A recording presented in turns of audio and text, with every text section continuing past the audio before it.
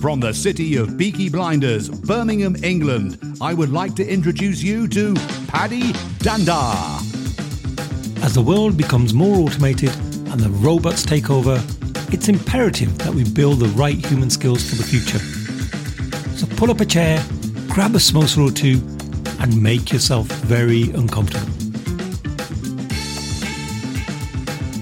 Hey folks, thank you for joining us for another episode of the Superpower School podcast. I'm your host, Paddy Danda, and today I have my awesome co-host, Vera Mehet. Hey Vera, how are you doing? Hello again, Paddy. I am, as you know, just about doing all right, just about. I hope you've been doing better. This week's been pretty good, I think. I've had time at home, which unlike last week, I was sort of traveling around. We were preparing for a conference. And so it's been much better. But I hear you've had a bit of a nightmare this week. What's been happening?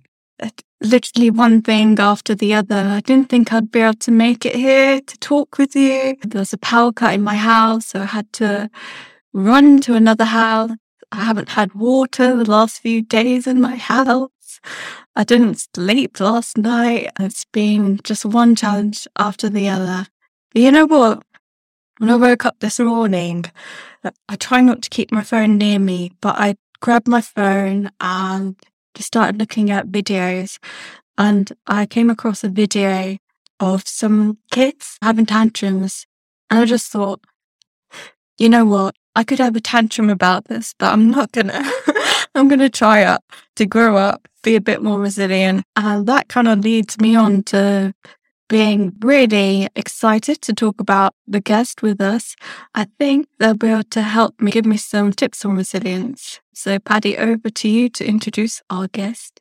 Oh, thank you, Vera. I love it that every episode we do together, Vera, you always have these needs from our guest because they always have the perfect topic that's going to help you with your current dilemma. So it's literally perfect timing.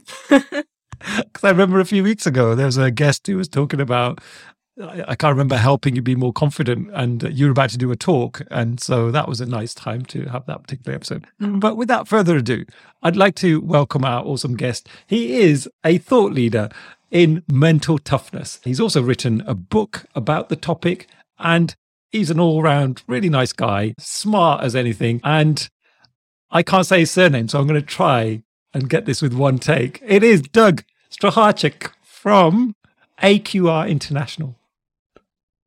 Well done, Paddy. That's terrific. You have a gift for languages, I can tell. You're probably the one and only person on the planet that's ever said that to me. Like, I'm the worst at languages. But no, welcome to the show. It's a pleasure to have you. And yeah, I'm really excited for this episode. So what is the superpower you're going to bring to this particular episode for us, Doug? Okay. Well, thank you, Paddy. And hopefully this works for Vera. Well, I think Vera's got plenty of this already. I'm going to be talking about mental toughness. And there'll be people who immediately shrink back and think toughness or don't like the sound of that. And that is one of the issues that we have to contend with, but it is the proper name for it. So we don't like to tamper with it. And if we use any other language, it gets mixed up with other ideas. So it's mental toughness. That's what we're going to be talking about. Perfect. And I know we were just talking before we kicked off, and you said you're one of 3 thought leaders on this topic in the world. And so, I'm really privileged to be speaking to one of the 3. And for those of our listeners who don't know your background, could you just tell us a little bit about your history and how you got into this topic? Right. Well, I better just say who the other 2 are. The other 2 are colleagues. One is Professor Peter Clough, and he's the key to it. And the other one is Dr. John Perry, who's at the University of Limerick in Ireland. And the 3 of us have taken the concept and taken it further than anyone else. There are other experts around, other academics who would probably scream at you for not mentioning their names, but we would say we're well ahead of everybody else at the moment. So my background is, I suppose for about the first 20 years of my career, I was what you call an HR manager or HR director. I was head of HR for a really big oil company at one stage. And that was a fantastic opportunity. I learned a lot. They sent me on lots of courses. And bit by bit, I wasn't a psychologist. I learned about psychometrics. and the ability to assess personality in people. But my background is I'm an economist. I was trained to be an economist, and that's what I'm really interested in. And my passion really is about creating wealth, because economics should be about how do you create wealth and how do you distribute it. And we mean wealth not in terms of money, in terms of everything. You know, nowadays we include things like having a good environment and not polluting things. That's all part of our wealth. And we're kind of getting to understand it a bit better. But what I thought when I was learning all of this was, some of it makes sense. People, you'll know on television, people talk about economic models, but models only work if people make them work. And so the missing factor was always people. I can remember way back, I'm going to give my age away again, in 1974, when there was an oil crisis and everybody panicked and thought it was the end of the world. And then suddenly everybody said, well, actually, couldn't we do in 4 days what we used to do in 5? Okay, let's give that a go. And they did, and can we do without electricity for a few hours a day? And we did. And so people adjusted, and the catastrophe that was predicted never happened. And so people kind of make the difference. So I think nowadays you'd call it behavioral economics, but that's what I'm really interested in. So I met Peter Clough. I recruited Peter Clough when he was a young psychologist. He worked for me for a while, and then he went off to university to pursue an academic career. And his big interest was something called mental toughness. Now, in those days, it only figured in the world of sport. In fact, in modern times, sports coaches are the pioneers. There's a very famous one in North America called Jim Lower, who understood something that most other sports coaches had missed. Most of them would look at diet and, fitness and technique, but he looked at the mindset. And he realized by working on the mindset of an athlete, he could get that athlete to perform even better. And in fact, he realized that he could take a good athlete, not the world's best, and turn them into world champions simply by working on the mindset. And he has some spectacular successes. Probably the best known one is Andre Agassi, who was world number 1 for nearly 4 years, but never was thought to be the best tennis player of his generation. And so he demonstrated that if we work on something that we tend not to notice most of the time, we can be the best version of ourselves that we can be. And he actually coined that phrase. And for me, that's a very motivational phrase. I know Vera's itching to jump in with some questions. She's been pinging me all day through WhatsApp saying, Paddy, I've got so many questions I want to ask Doug. So I'm going to hand over to Vera for a while. Sorry for all the messages, Paddy. Okay. Yeah, no, that was interesting, Doug. And it actually reminded me of one of Paddy's favorite books, Atomic Habits.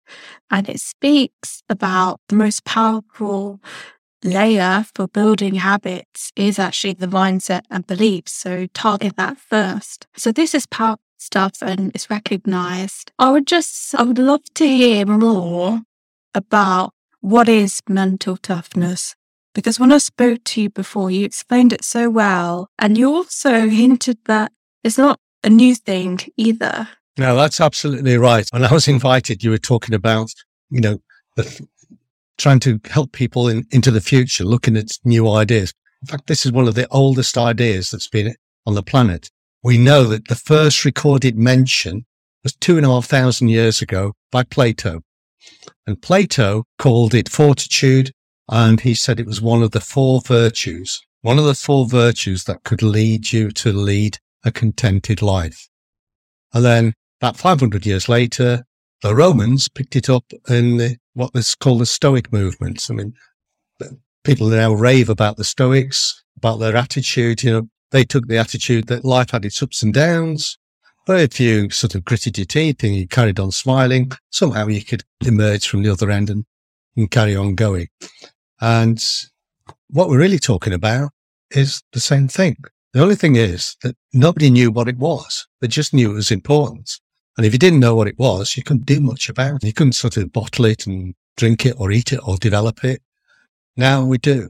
And that's kind of been the thing that's personally been the most exciting thing of the journey about me. I never believed, say 20 or 30 years ago, that I'd be talking about this subject and that I would have been involved in its development.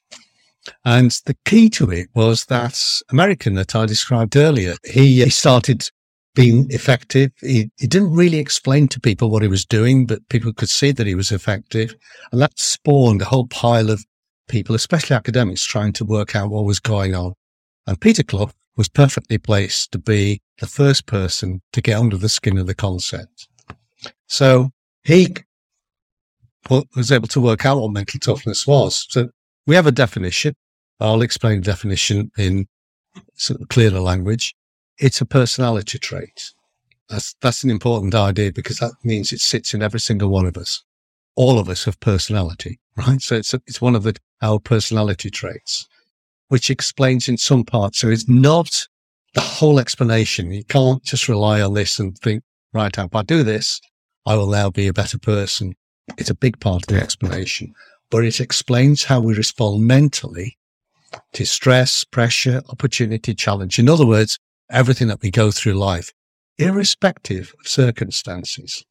Now, to turn that into maybe more accessible language, what we're talking about is it describes how we think when something happens to us or around us.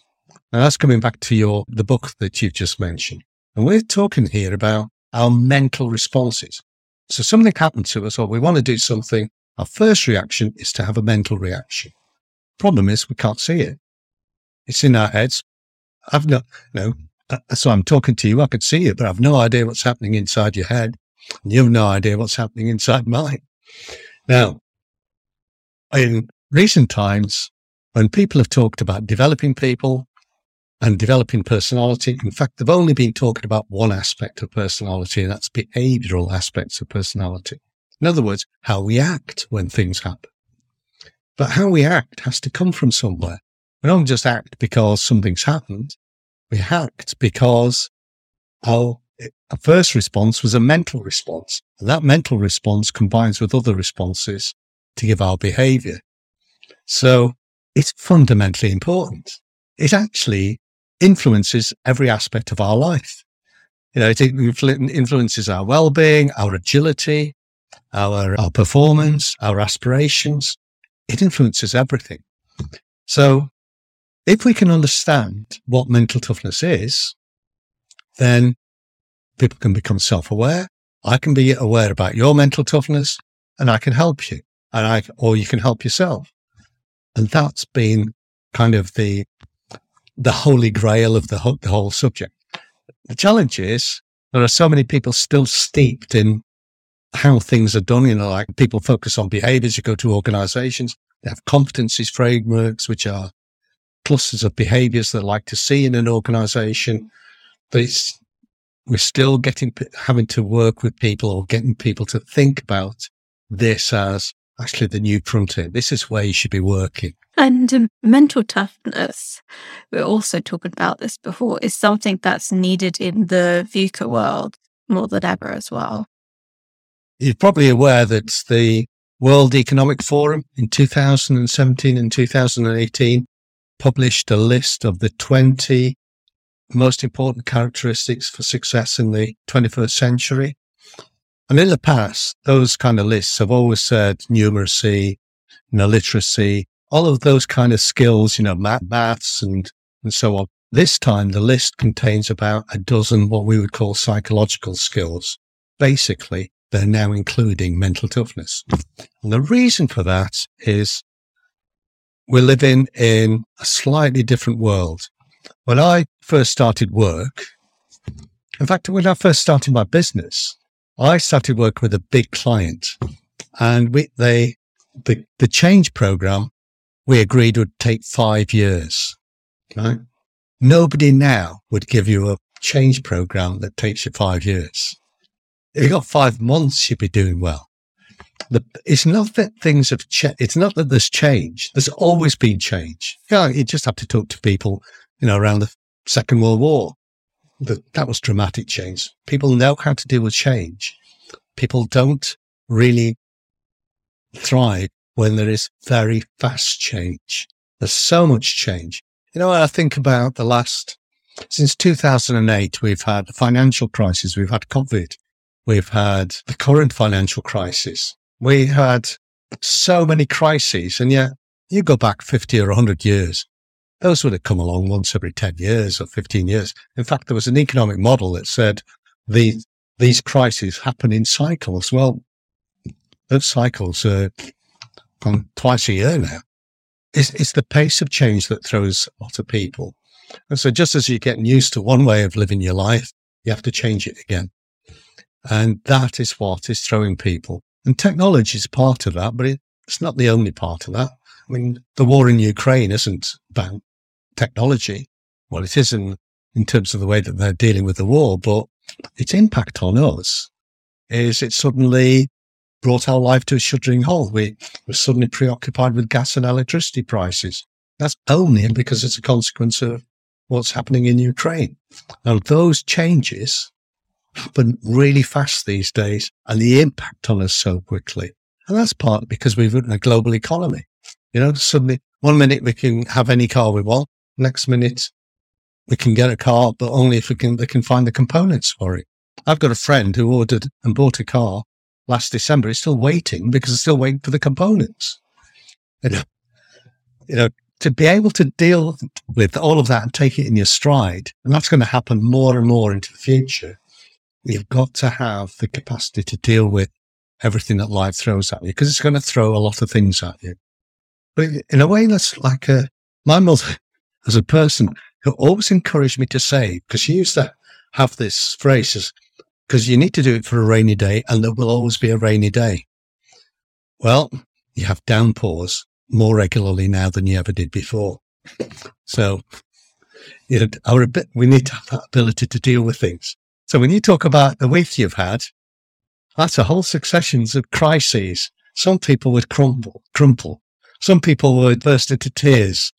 Yeah, you know, when all of that happens, some would throw their arms up and, despair. Other people would just say, well, it happens. It's going to happen at some time. It happened to me today. I just need to get sorted out. The quicker I sort it out, the quicker I'm through with it. And it's a memory. It's a piece of history. And that's really what we're talking about. When we're talking about mental toughness, we're talking about the ability to take stuff in our stride. Life is going to be, like the Stoic said, it's going to be full of good bits and bad bits. And we know that, so we may as well accept that it's going to happen. Let's get on with it. And, just being aware of mental toughness, being self-aware, and that it is such a thing, that in itself is powerful, right? Because when I woke up this morning, I was like, I can make a conscious decision not to react a certain way. So I know we have some listeners, and I'm going to name the name because I know a good friend of mine and colleague, Luke Radford. He listens to this podcast religiously when he's jogging. So I'm going to give him a shout out. Luke loves research. And I know if he's listening to this, he'll be asking, where's the research? Or can you share some research with us, Doug, around why is mental toughness so important? Now, we mentioned some of the environmental sort of times that we live in and some of the conditions that we have to put up with. But are there any particular studies that you could share with us, or even your own research, just to put it into context for us? But Paddy, I love that you've asked that question. That's an inspired question, because one of the reasons why I'm connected with Peter Clough and Dr. John Perry is, unlike, I'm being deliberate about this, unlike so many of our competitors, and there are some big names out there, we are very evidence-based. We are very focused on research. But I don't know whether your colleague will appreciate this. There are now over 200 independent, peer-reviewed academic papers which support the concept, its application, and the psychometric measure that goes with it. I doubt if there's another concept like this on the planet that has got as much evidence behind it. And so I can talk about, is there evidence to support it? And there's a brilliant piece of work from the University of Western Ontario where they showed that part of our mental toughness is genetic. Roughly 50% 50% of our mental toughness is the result of our environmental experiences. So we've learned a big chunk of our mental toughness. Well, that's really important to understand, because you might think, well, I can't do much about the genetic bit, but you can actually. It's just a bit harder to work on. But if I've learned to be who I am, I can unlearn that and relearn that. The trouble is, by the time we get to adulthood, and I'm not sure what that age is, it seems to vary between 20 and 25, we can be set in our ways, and we don't think about it. We're not self-aware about why it is we're responding the way we do. We just respond, and we just accept that that's our normal response, but it doesn't have to be. So that piece of research is fundamentally important, because it tells us we can develop mental toughness. That piece of research also told us it was a fundamental aspect of our personality. There's lots of research on the link with performance. And normally that's quite a hard piece of research or sort of hard piece of evidence to pull together. But because a lot of the early research was done on the world of sport, and there are lots of things you can measure in sport. If you did a study on 500 sprinters, you could measure their times, and you could see, is there a correlation between the mental toughness and times in general, and you'd find that they find that sort of correlation. They do it on footballers. Does a more mentally tough footballer run more than a more mentally sensitive footballer? Yes, they do. So the evidence is out there. In the world of education, of course, we've also got those opportunities because young people drop out. So you can measure all of those things, and then you can assess people for their mental toughness or mental sensitivity, and you can do the studies. And that's why that psychometric measure, the ability to assess mental toughness, is also fundamentally important. And it's a big breakthrough, because what that's attending to is the fact that we can't see mental toughness. Well, it gives us the ability to see mental toughness, to measure it. So we can measure something that's happening inside the head. So there's tons of evidence. If you want to get in touch, we've actually created a library of that evidence. But I would warn him that there's probably, something like 400,000 pages. So if he's having trouble sleeping after he's done his running, and we can send him that research. Curiously, the very first piece of research was on marathon runners, right? So if he's enjoying running, he might appreciate this, because I think it kind of captures the essence. Peter Clough was researching marathon runners because most of us would think marathon running was a tough thing to do, right?